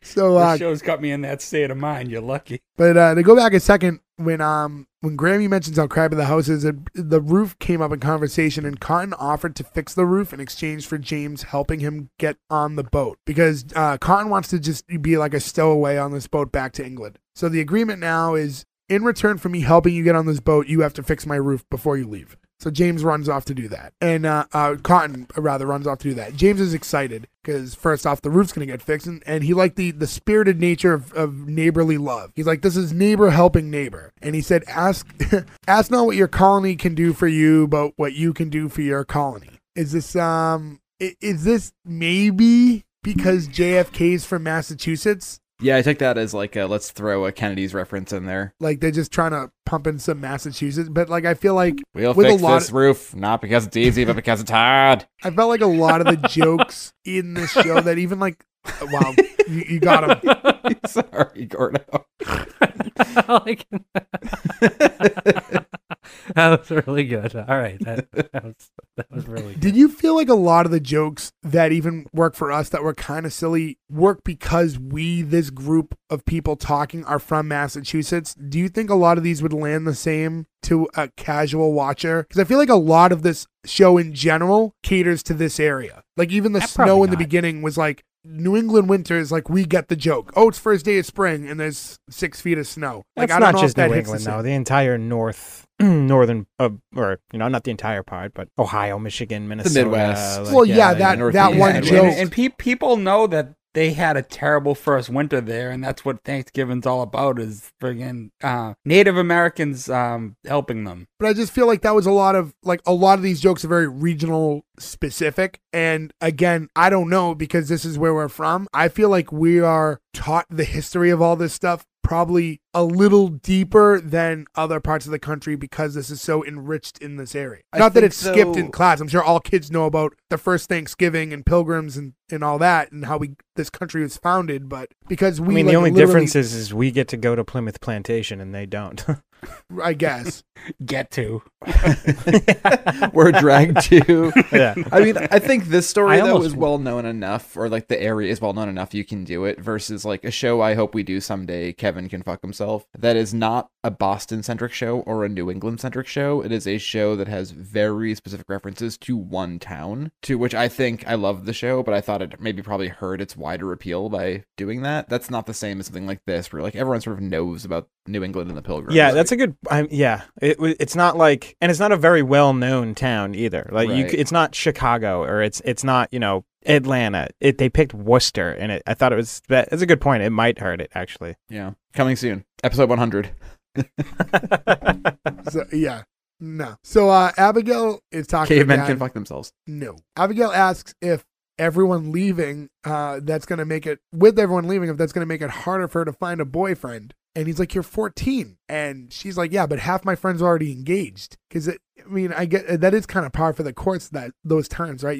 As soon as you were like physically capable to bear children as a woman, you were kind of expected to in those times. Am I correct? Say in reality, they'd probably have kids by then, as soon as they can. That's a good point. They were probably having kids at 16, yeah. Yeah, I think once you hit the physical part of your body where you're able to, you probably start in that era. And then the son comes in and tells his dad something, but forgot what it was. It was something that like the mom asked to tell him. And then again, he just asks for candy, which, Joe, you mentioned earlier, and we talked about candy earlier. But in those times, like, was there any kind of candy, you think? would it just be like hardened honey or something like that? That's I'd imagine? exactly what I was Probably. gonna say. It was probably I like mean, they hot have and honey and stuff. They have sugar. Like they could. I'm Right. sure. And they ferment, right? Because they make like beer and Applejack and stuff. So I mean, they have the ability to ferment and do sugar and stuff. But I mean, honey doesn't go bad, right? Honey is like one of the few things on Earth that doesn't expire. So I would say that hardened honey as a candy is probably a pretty good thing in a era like that. You know? Yeah, that's gonna be like the one thing that kids. Have you guys ever I'm had just like actual, like not like the honey in the little bear bottle? Like you ever had like actual honey? You can buy like jugs of it. They've had Like it's they expensive, scrape it right? off the comb into a little bin and they sell that. And it is life changing. It is so fucking good. It's like you don't need it so I sweeten my tea with it, but I'm like, oh, this isn't sugar. Like this is definitely, but you definitely shouldn't be eating that much honey either, right? Like it can't be It's also equally not good for you. It's not- yeah, but like it's if you can ever get your hands on some like really good like fresh honey, it's unbelievable. Well, I'll just steal it from you. Apparently, you have some at home. I do. I got a jug of it. You said a whole jug. I think that's enough to share. Yeah, it's like a 1 gallon jug. I forget the brand. I'll have to go look, but it's really good. Is that So- found in like standard stores, or is that like a specialty item? Like you have to go to like the No, old I order Vermont it online. store? Oh. I probably have it at Trader Joe's. They have all that shit. They might have it, honestly. Yeah. So high So tea at I Nick's am- house. So I am reading about Colonial confections right now. Chocolate custard was a thing. Okay. Ooh. So they also hand spuns weren't invented. Colonial chef experimented with flavors like tea, coffee, and parmesan. Even chocolate was seasoned with spices like cayenne, cinnamon, nutmeg, fruits, jams. There was also an oyster ice cream Oh Ew. God. that think chowder that diners often watched melt before eating. So Basically, they made clam chowder, but it was a way to like by freezing it, it would preserve it longer. correct. But that was a delicacy in Colonial Williamsburg, according to dailypress.com. Thank you not very much. Wikipedia. I do not enjoy the idea of that ice cream. No, I probably love not. chowder, but gross. Did you just throw something in anger? No, I'm sitting still. No, that noise is Oh, my I thought chair it wheel was- popping. Is your chair wheel now? My chair wheel's angry. So yeah, so after this, he says, "Well, let's get back to the house and see what it is that your mother wants." And they head over, and you discover that the entire house burnt down. And that's when like the son's like, "Oh, I remember now, fire." That's that's what mom said to go tell dad. I get such a Ralph Wiggum vibe from the son. He's very like, Like every line he says. This is very Yeah. Wiggamy. That's a good call. yeah, it's a little more like simple and like in delivery, like very aloof. Good word. Thank you. But yeah, so Bake them away, toys. and Abigail's standing there, and she just kind of goes like, "All my stuff is burnt." It's like, but I was like, "Yeah, everyone's stuff is burnt, not just your stuff is burnt." But Cotton appears, and we find out that basically what had happened was he was using hot tar for the roof, and he said, "I didn't know if it was hot enough, but clearly it was." And he doesn't seem that remorseful. He just burnt the guy's house down, and all. He also does the burning foot gag here too, where he's like, it's actually him. It's not a stunt person. He just sits Yeah. there and very calmly delivers some lines with his foot on fire. But so first he dumps something onto like the embers, and it was like, what could have been in that pail other than like gasoline? What was that supposed to be that instantly set fire? They usually use like alcohol for stuff like that because it burns bright and quick. But for the show, what was he attempting to do that would have caused yeah, I that? don't- You know, like I yeah. couldn't figure out what are you pouring onto this that instantly set fire? Well, it was just hay. I think he made the tar too hot and it caught it. But was that supposed to be tar in the bucket? Yeah, he because was he's pouring? hot tarring Okay. the roof. Okay, I thought Which he I was don't like trying think to they put had the fire that out. process then, but maybe I'm wrong. Did they have rubber then? Yeah, hot tar seems like they would have like you wouldn't have hot tar, you'd have like thicket stuff or whatever. Well, I'm not sure. I Yeah. don't have an answer for A that. question for another day. But yeah, I This know is your- that's- this is your we'll have era, to take Joe. a trip to Plymouth Plantation. So yeah, but he goes to kick out that fire, and Joe, like you said, his foot catches fire, and I was very like amazed by knowing how like studios work in like those kind of stunts. I mean, maybe things were a lot looser in the 90s. Gordo, I think you have a tar answer. Oh, sorry. Yes, I do. Pine tar was a thing. They used to tar and feather people Right. back in those days. So they absolutely did have tar. Okay, well, good to know. I mean, pine tar makes sense, right? Because if you touch a pine tree, if you're not paying attention, you're Yeah, it sticky wasn't for like hours. tar. What the hell Yeah, it is wasn't- tar? Because Like there's like tar tar pits and pits stuff rubber, like that. huh? Isn't it akin to oil? Like it's like I think another tar- Yeah, it's byproduct. naturally acting because the tar Asphalt. pits, the La Brea tar pits or whatever. Right, that's exactly. Like oil. I was just thinking of Last Action Hero. Yeah, exactly. That's what I was thinking Yeah. of too. I'm gonna watch that later. But yeah, I want to go back to this fire practical effect here because I just think like when you look at how it was done, yeah, he's literally sitting there with his foot on fire. And you just, the way things would work now, it would either be a bad like CGI or they would cut to a foot. So like it would be a stunt person's foot. But the actor literally just kicked out of fire. His foot caught fire and he just stood there while it was on fire. And I was pretty amazed by that. I mean, Man, you'll used to do a lot light of my things for a hand on SAG fire card. every day in the 90s, all right? It's not that big a deal. That's a good point too. We used to light ourselves on fire, our skateboards on fire, I mean, everything on fire. Steve and then lit just- his feet on fire and went into TNT and shocked. So this is actually like a fond memory I have. We were up in Ferg's old bedroom when we were kids. And Ferg, like you said, used to like to like light his hand on fire with like lighter fluid. So he did it. And like you would usually be able to just like wave your hand and like dye the fire out. But Ferg had put the bottle of No, lighter this wasn't fluid in his under room. his This was arm. at like the pit. This was right by the E.B. Newton. Yeah, Okay, it was so at what- the okay. pit. Yeah. So I'm crossing times because he did do this so often. So he lit his hand on fire. The bottle of lighter fluid's under his arm. So as he's going to wave his hand, he's crunching down with his other arm, so he's still spitting out more lighter fluid onto his hand, so it's not coming out because he's just still keeping it going. It's not coming out at all. We were huge pyromaniacs. Yeah, Like as kids. we Did you lit ever a lot notice of that my the people lesson. in the convenience stores never said no though? They're like, "Hello, I'd like to buy 5 gallons of lighter fluid today." And you're like, "Okay, bunch of 12-year-olds, have Yeah. a good day." Like, what It's the true. fuck? Yeah, I mean to go back when we were kids, in like not even just like we're not saying like 8-year-old kids or anything. When we were like in high school still too, like we were just there was nothing to do up until you could drive and go places. Again, from the town we grew up in that we talked about in the beginning of the episode, there's just not a lot happening here. So We when never you were lit kids- like structures on fire. We would always no, just no, light no. We the were never ground on like, fire. we never like destroyed It was property. the ground, Yeah. ourselves, and tennis balls.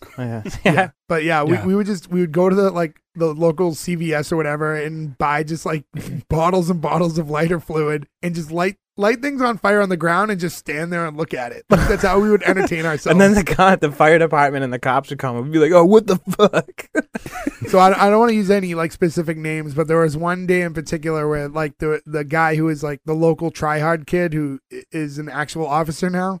Call him PC. He walked up because we had ran away, but like we're watching from a distance, and he walks up to the fire, but like we use like an oil based whatever that time, and he goes to like kick it out like with sweatpants, and like then his pants catch. It's like- And then he tried. It was like it was a pretty big fire. And Yeah. he's like, "Oh, I got this," and he pours half a Gatorade on it. Yeah.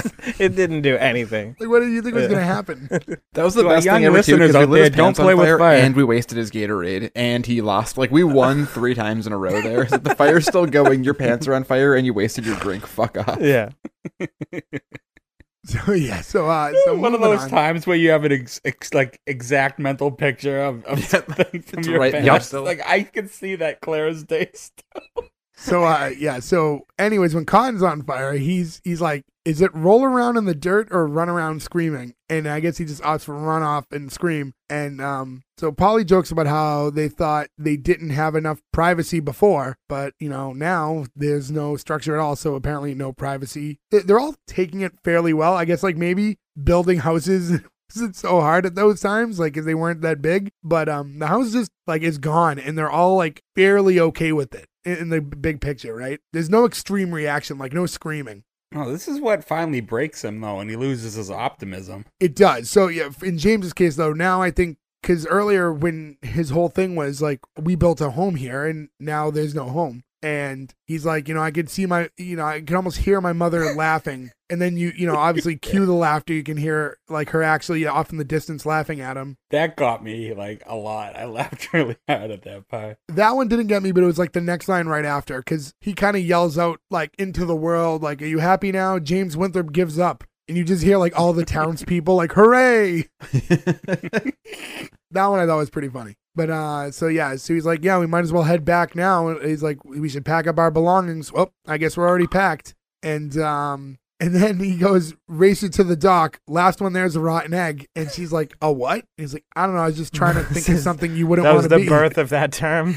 Yeah, what a weird thing to throw in. Yeah, and he's like, you're right. It is strange, isn't it? I mean, it is a term when you like, a weird term when you like look at it even now. We've just said it our whole lives. But it's very strange of all the things. It is a weird thing. I should have looked up its actual origin, but I did not. But as they're walking back, now they're walking to the dock. James asks Polly if she's disappointed in him. And she's like, no, not at all. And she'll follow him to wherever he wants to go because she is very much in love with her husband. And that's one nice little moment. It kind of doesn't fit the theme of the rest of the show. It's just not like it's the only time they didn't put a joke in a single line of this whole show. But they reach where the boat's coming in and they see that couple again who had all the kids. And now they're with all children and the new baby. Polly asks what the name was, and he explains, you know what, we just decided to open up the Bible at random, and wherever our finger landed, that's what the baby's name is going to be. So, meet baby Oxen. I hope that it's huge. Didn't quite get this joke, though. Like, I didn't... I did. I thought it was funny as It hell. was, well, you're supposed to think... Funny. Like, I don't know, it's just, this one's the most flat-landing one to me. Well, yeah, so the joke was going to be, you're to think that they're going to open up the Bible and the first name they see they're going to go with. Yeah, so exactly. So like Mary or Magdalene, like something like that. But instead, it was literally the first word they pointed to, which happened to be oxen. Yeah, I get the conceit of it. I just don't get why they wrote this joke. To trick you because they think that the shock of oxen. Why did they instead of write it being this a show? human was going to be funny. It's a fair point. But and she says to them like, this might lead to teasing. He's like, what do you mean? Like it's lost on them. Like, but whatever. That's the again. Sorry to wedding singer you twice in the same episode, but it's the same as Julia Gulia. That's funny. And he goes, why is that funny? Yeah. I don't know. All right, so confirmed, Adam Sandler ripped off Thanks, the wedding singer. Well, he did use that same actor. Chris Farley's brother is actually in a bunch of their stuff, like with small roles. So who knows? Maybe there's a tie-in somewhere that we're not aware of. But yeah, now, but Wedding Singer is so great. I know. But the boat's coming in now, and the children are arguing about who's going to get the window seat. And the parents say it's going to be a long 3 months. So am I to assume that like whatever seat you're in, you just sit for 3 months straight and you just wait? I don't think there's beds. You know what I mean? Yeah. It was just a play on family car rides. How they're just Right. miserable. Your kids fight in the back. Everyone Turn this Mayflower right around. And the line is like, this is going to be a long 2-hour drive, but instead it's a 16-month or however long they said. So James apologizes to his family for dragging them all out there. By there, I mean America. And Elizabeth comes out and she's like, well, I'm not sorry. And she talks about all the good memories they had there as a family. And she says some more weird shit in that. Like, I can't remember exactly what it was. I remember she said something that was off. But she said she wouldn't trade it for the world. And this kind of inspires her mother to say, you know what? We're not going to leave. Like, let's stay. And Elizabeth was like, wait, I said I wouldn't trade it. It doesn't mean I'm not ready to move on, which I actually thought that was a really good line. I don't know why, of all the things, that's the one that really got me. See, that was a little unexpected. What got me was the next line. They never listened to me before. Yeah. And then, so now Polly stands up and addresses the crowd because I guess anytime anyone in this family has something to say between the two, everyone in the entire town needs to know about it. But announce it. So now Polly's talking to the crowd and she's explaining that they all came here with dreams and that everyone's just kind of staring at her with blank faces. They're not really. They don't care. And the two men from that dancing argument from before just tell her that like America's a terrible place. And the other one goes, it's nothing like the brochures. And that joke was way too corny for me. I don't know if that one got you guys, but that was like absurdly too corny. I do like a good brochure joke. We also skipped over the part 2 where they said the boat's finally here and horny Cloris Leachman just starts yelling for sailors. Oh, I think I might have missed that. Yeah, they're like, when they say the boats thing right before that like heartfelt conversation, she's just like, sailors, sailors, and runs off. I guess I missed that too, and I watched this episode twice. Yeah, and then when the boat does come, you see that almost everyone on the boat is dead except the one guy who's yelling, plague, stay back. I wasn't not expected for this to be dark, but I wasn't expecting it for it to be like visible dead plague body dark. Like that really was like, whoa, wow, no, that's where we're going. The mother's face when she's that close to it, it's so funny. Grammy, yeah, Cloris Leachman's face. She stands there completely still with her mouth open for like 30 seconds straight. She's like in shock. killed me. I knew something would happen, right? Obviously, they weren't all going to move back to America, but I didn't know how that was going to happen. I thought it was going to be the pirates, personally. Oh, all right. I didn't even have like a thought in my head, I guess, with what it was going to be, and I did not expect like plague, everyone get back. It makes so much sense, but it just I didn't occur to me. If they did pirates, then you could have Cloris Leachman go off with them, which would make sense to her being on this show where she's like, look, I'll do one to give you some name recognition, but then I'm out of here. And then if it goes well, I can pop in every once in a while if the pirate boat comes back or something. She's probably sold on a really good pitch. She might have thought the show was something else on pitch. This seems like one of those, like, yeah, I need new lanai. I'll do this thing for that or whatever. She was doing a favor for her like father-in-law, like her kids, like. Well, Uncle Otho. I would guess. Uncle Otho called in a favor. I would guess that it's going to be like when earlier I mentioned other like timepiece type shows, but those are all more serious. It was probably going to be like, yeah, it's going to be like a Walton's, Bonanza, Dr. Quinn. It's going to be like one of those shows, but like funny. So like, oh, okay. All right. And then she signed and found out what the show really was. Yeah, but her style of comedy is also very sexual, and she leaned into that, especially as she got older, I thought. I feel like. So I think she probably just like, why not? But also, too, I don't know, it's a show on CBS. I guess you take the risk, right? Yeah, I mean, I guess like depending on what else in your career at that particular moment, if you don't have another offer at that moment, you go for it. Keep working. What else on CBS was that morbid? With some of these jokes, like nothing I can remember. Yeah, this is an that's interesting, the craziest thing about it to me is that it was on CBS. Well, actually, I'd love to know what the CBS fall lineup was for 1999. Let's see if we can pull that up real quick. So, were we looking for what specific? Were we looking for a specific day? Yeah, I was wondering what series. So not returning, obviously, was that, but we had The Nanny. It was the last season of The Nanny. Yeah, King of Queens. King of Queens was on Everybody there. Loves Raymond. Judging Amy was Family Law. Mm-hmm. These were all on in 1999. Yeah, and then there's a lot of like the serious shows like Walker Texas Ranger, Nash Bridges, Early Edition. Cosby Remember Early Show. Edition? I do remember Early Edition. Yep. Wasn't that with what's his name show. from? I also remember New Edition. Oh shit! What was the dude's name? The main character. Oh, God. Early Edition would be Was it the dude from Office Space? Kyle Chandler. No, then. So what's funny about this is I don't see Thanks on here at all. I think because it was a mid-season replacement. Okay.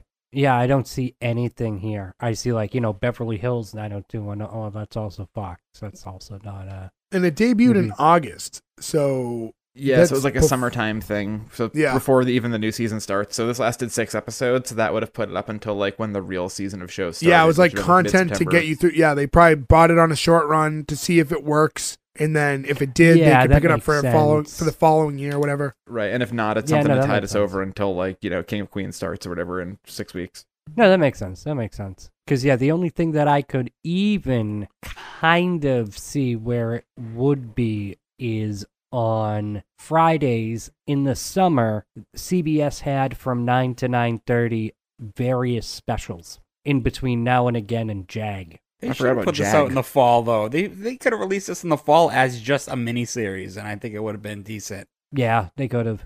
Well, in any event, after they find out that there's a plague on the boat, after Cloris Leachman's like 30 seconds of shock face, she goes, well, what the heck, we'll give it another year. And everyone just kind of walks off. And after we see that, there's just kind of this shot of the Winthrops all standing together in front of, I guess, what would be their store, right? And James goes on to say, America the Beautiful. And then Polly goes, you really need to start writing all this stuff down. And it was a really corny, like, Yeah. I mean, like, it's another wink to the camera, but they're trying to, like, basically create fake origin stories to, like, every term and thing imaginable that they can think of. So it's just like the rotten egg thing.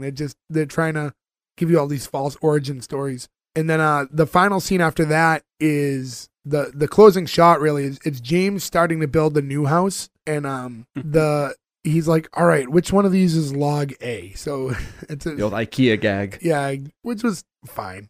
And that was the very end of the show. I think we say it sometimes too now where it's like we were kind of ripping on the crew for having an episode that ended weirdly. But we were like, but it's not an episodic show anymore. It's a 5-hour movie, right? Like the next episode's just going to play on autoplay. It's Netflix. This joke to end it seemed like the kind of joke that you'd have like 2 seconds of laughter and then it'd be like 2-1 next episode. That really doesn't play well as a standalone, no new episode till next week type of end. Yeah, because it just didn't feel like that joke didn't have enough of a punch to it. That's supposed to be like the start of a scene, not like the scene. Or if the show ended and they went to credits for like 2 seconds and then cut back and they said that and then they cut back into credits, that would have worked too. If it was like a mid-credit joke. Yeah. You know, like buttoning in the end of it. But yeah, I thought it was a pretty weak ending. That wasn't really something they did back then. That's more of a modern thing, the mid and post-credit scene. Yeah, I guess so. But maybe they could have been the first. They were the first ones here. They did invent all those other things. That's true.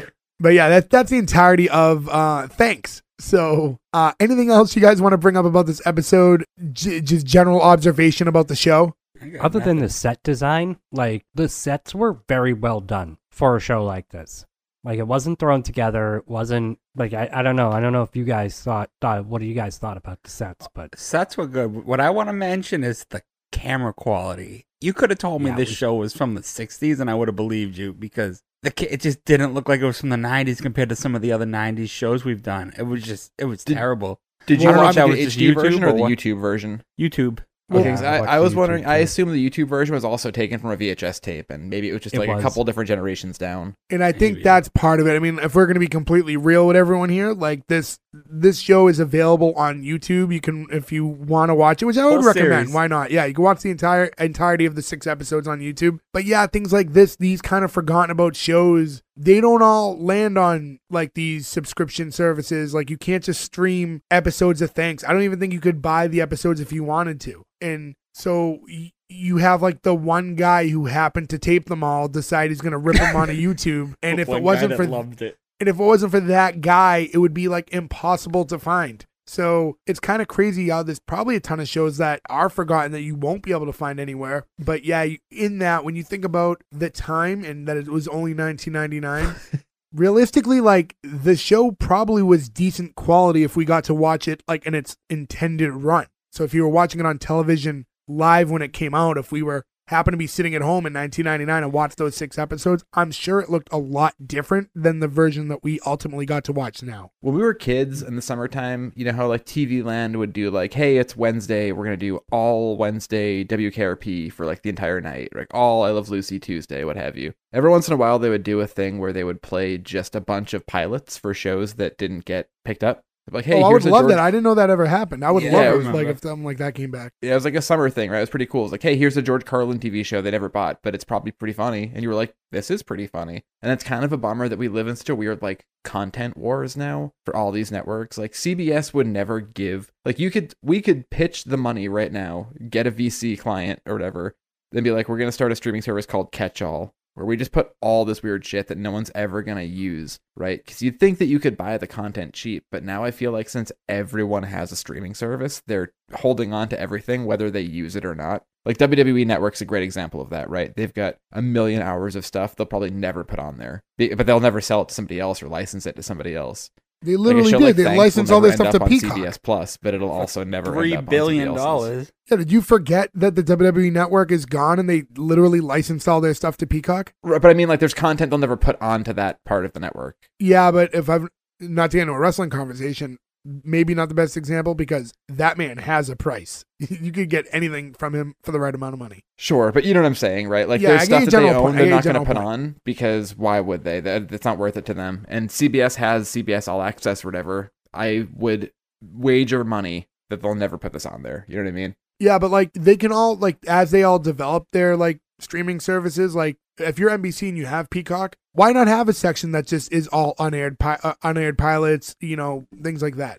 I mean, I think they should. I would love it. Well, for a show like ours, if you know, that like works for the us, S1, for the S1E1 guys, it would be fantastic because I would love to cover more stuff like this. I would love to do unaired pilots, even though it's tougher to find your audience, I guess, if no one knows what the show is. But I think it makes for interesting content. For us, it has to have a big star to like actually get people to like want to check it out or whatever, but also be accessible to watch too. Is the other problem, right? Exactly. I'll tell you, like from like an outside perspective, like to peel the curtain back a little bit, you know, I have to do you know, a number of graphics and things for each episode, and just finding decent quality photos from this television show to be able to use to like announce what show we were doing was very difficult to find. Like this stuff is like forgotten in time. Yeah, I mean, there's pretty Googled much this like show 2 as a articles joke, about and this it show, came an up. IMDb and a Wikipedia, right? There's like 2 articles written from 99 about the show, like an Esquire and something else, and then like what you'd expect IMDb or whatever. Not a lot of info about it. Yeah, like the only picture you can usually find is just one of Cloris Leachman, and it just says thanks. That's it. But yeah, there isn't a bunch of info on this at all. Like, I tried to look up Wikipedia on this. I tried to look up IMDb. There is nothing. Yeah. On this. And I think we've maybe exhausted enough time from our listeners so on their Thanksgiving. So I think we should at least move to the green light or cancel at this point. So I'm going to go in the order I see you all in. Nick, why don't you start off? Cancel. It wasn't that fun at all. I liked the main character, John. Supporting characters were like, I don't know, I feel like everything was really just kind of thrown together. It didn't feel, I don't know. It just wasn't, I wasn't entertained by it. I don't want to see another episode. Actually, at a certain point in this episode on YouTube, I sped it up. Like, I sped up the watch speed. It's like, I can't sit here and watch these people for 26 minutes. Like, I can't do it. D for effort, I guess, but it could have had potential had it gone a different way, but I was really bored. I didn't like it. Cancel. Ferg. Green light. I actually really like this show. I thought it had a really good cast. I laughed through most of it. I'm gonna watch it again. I'm gonna finish the series. A lot of jokes more hit than didn't for me. My only issue was the quality, and that was, I think, as we already discussed, the whole streaming thing. It just being on YouTube. But yeah, everything. I liked everything about this show. And by the way, this is like fresh off, like you saying Mad About You might have been one of the easiest cancels you've ever had. and then thanks is an instant green light. What do we compare? We compared it to Mel Brooks and we compared it to Monty Python, two things I love. And yeah, it makes honestly, sense. I mean, those are good comparisons, yeah. That's fair. Joe. I mean, I didn't hate this show at all, but I can't greenlight it. It just, there wasn't enough going on there. I wouldn't say I went as far as Nick as to fast forward it, but every time I paused to write more notes down and you'd look up and see that clock looking back at you, you're like, oh god, this may be going on a little longer. I still think this would be better if they had this as like a weird thing. You could position it as like a quarterly or, you know, whatever holiday special. You do this for an hour. It's a Thanksgiving special with these characters in this weird setting. It's a Christmas episode. It's a holiday episode, whatever. I think that would have worked, and that maybe would have kept it going as like a weird, I mean, they always need, whenever there's a big holiday, you're usually in a lull for episodes and things that are new, right? You could have brought this out as like an interesting thing, but I don't think it would ever work as a weekly show. And as much as I love horny Cloris Leachman, I have to say red light. Gordo. I'm actually with Ferg. I liked this show. I actually, so much so that I actually watched the second episode, and I never do that. My man. And I don't know, like, I stopped the second episode about halfway through, but this show is actually really funny. This episode made me laugh. It's different. How many Pilgrim shows are there? One. It lasted 6 episodes. One more than there needed to be.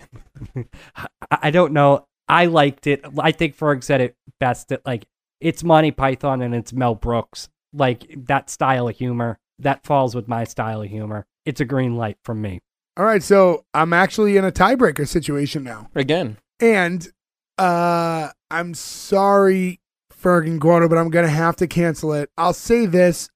I went into this like excited to hate it. Like I was like, this is going to be terrible. It's going to be easy to make fun of the whole episode. And then it was like funny enough. Like there were a couple jokes that landed with me that like I found humorous, and the show wasn't terrible.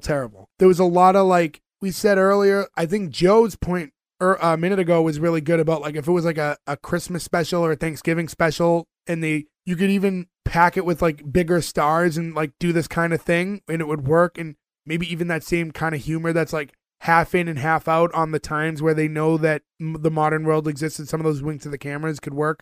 But I thought the general style for me, like this is best suited as like a sketch more than it needs to be a full-on episodes.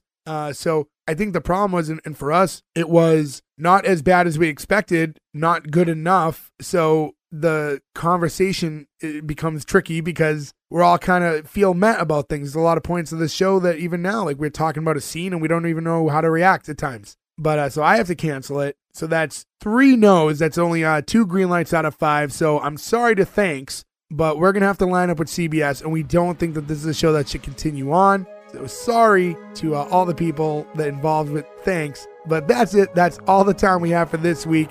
If you want, you can go to s1e1pod.com. That's where you can find all the links to our social media, everywhere where you can listen to us. Go ahead, follow, subscribe, rate, review, do all that fun stuff that corresponds to each individual link that you'll have to click on. Give us a listen, spread the word. We very much appreciate all that stuff. But that's it. That's all the time we have for this week. Thank you, everybody. Happy Thanksgiving. Goodbye. I think we got the best Cloris Leachman.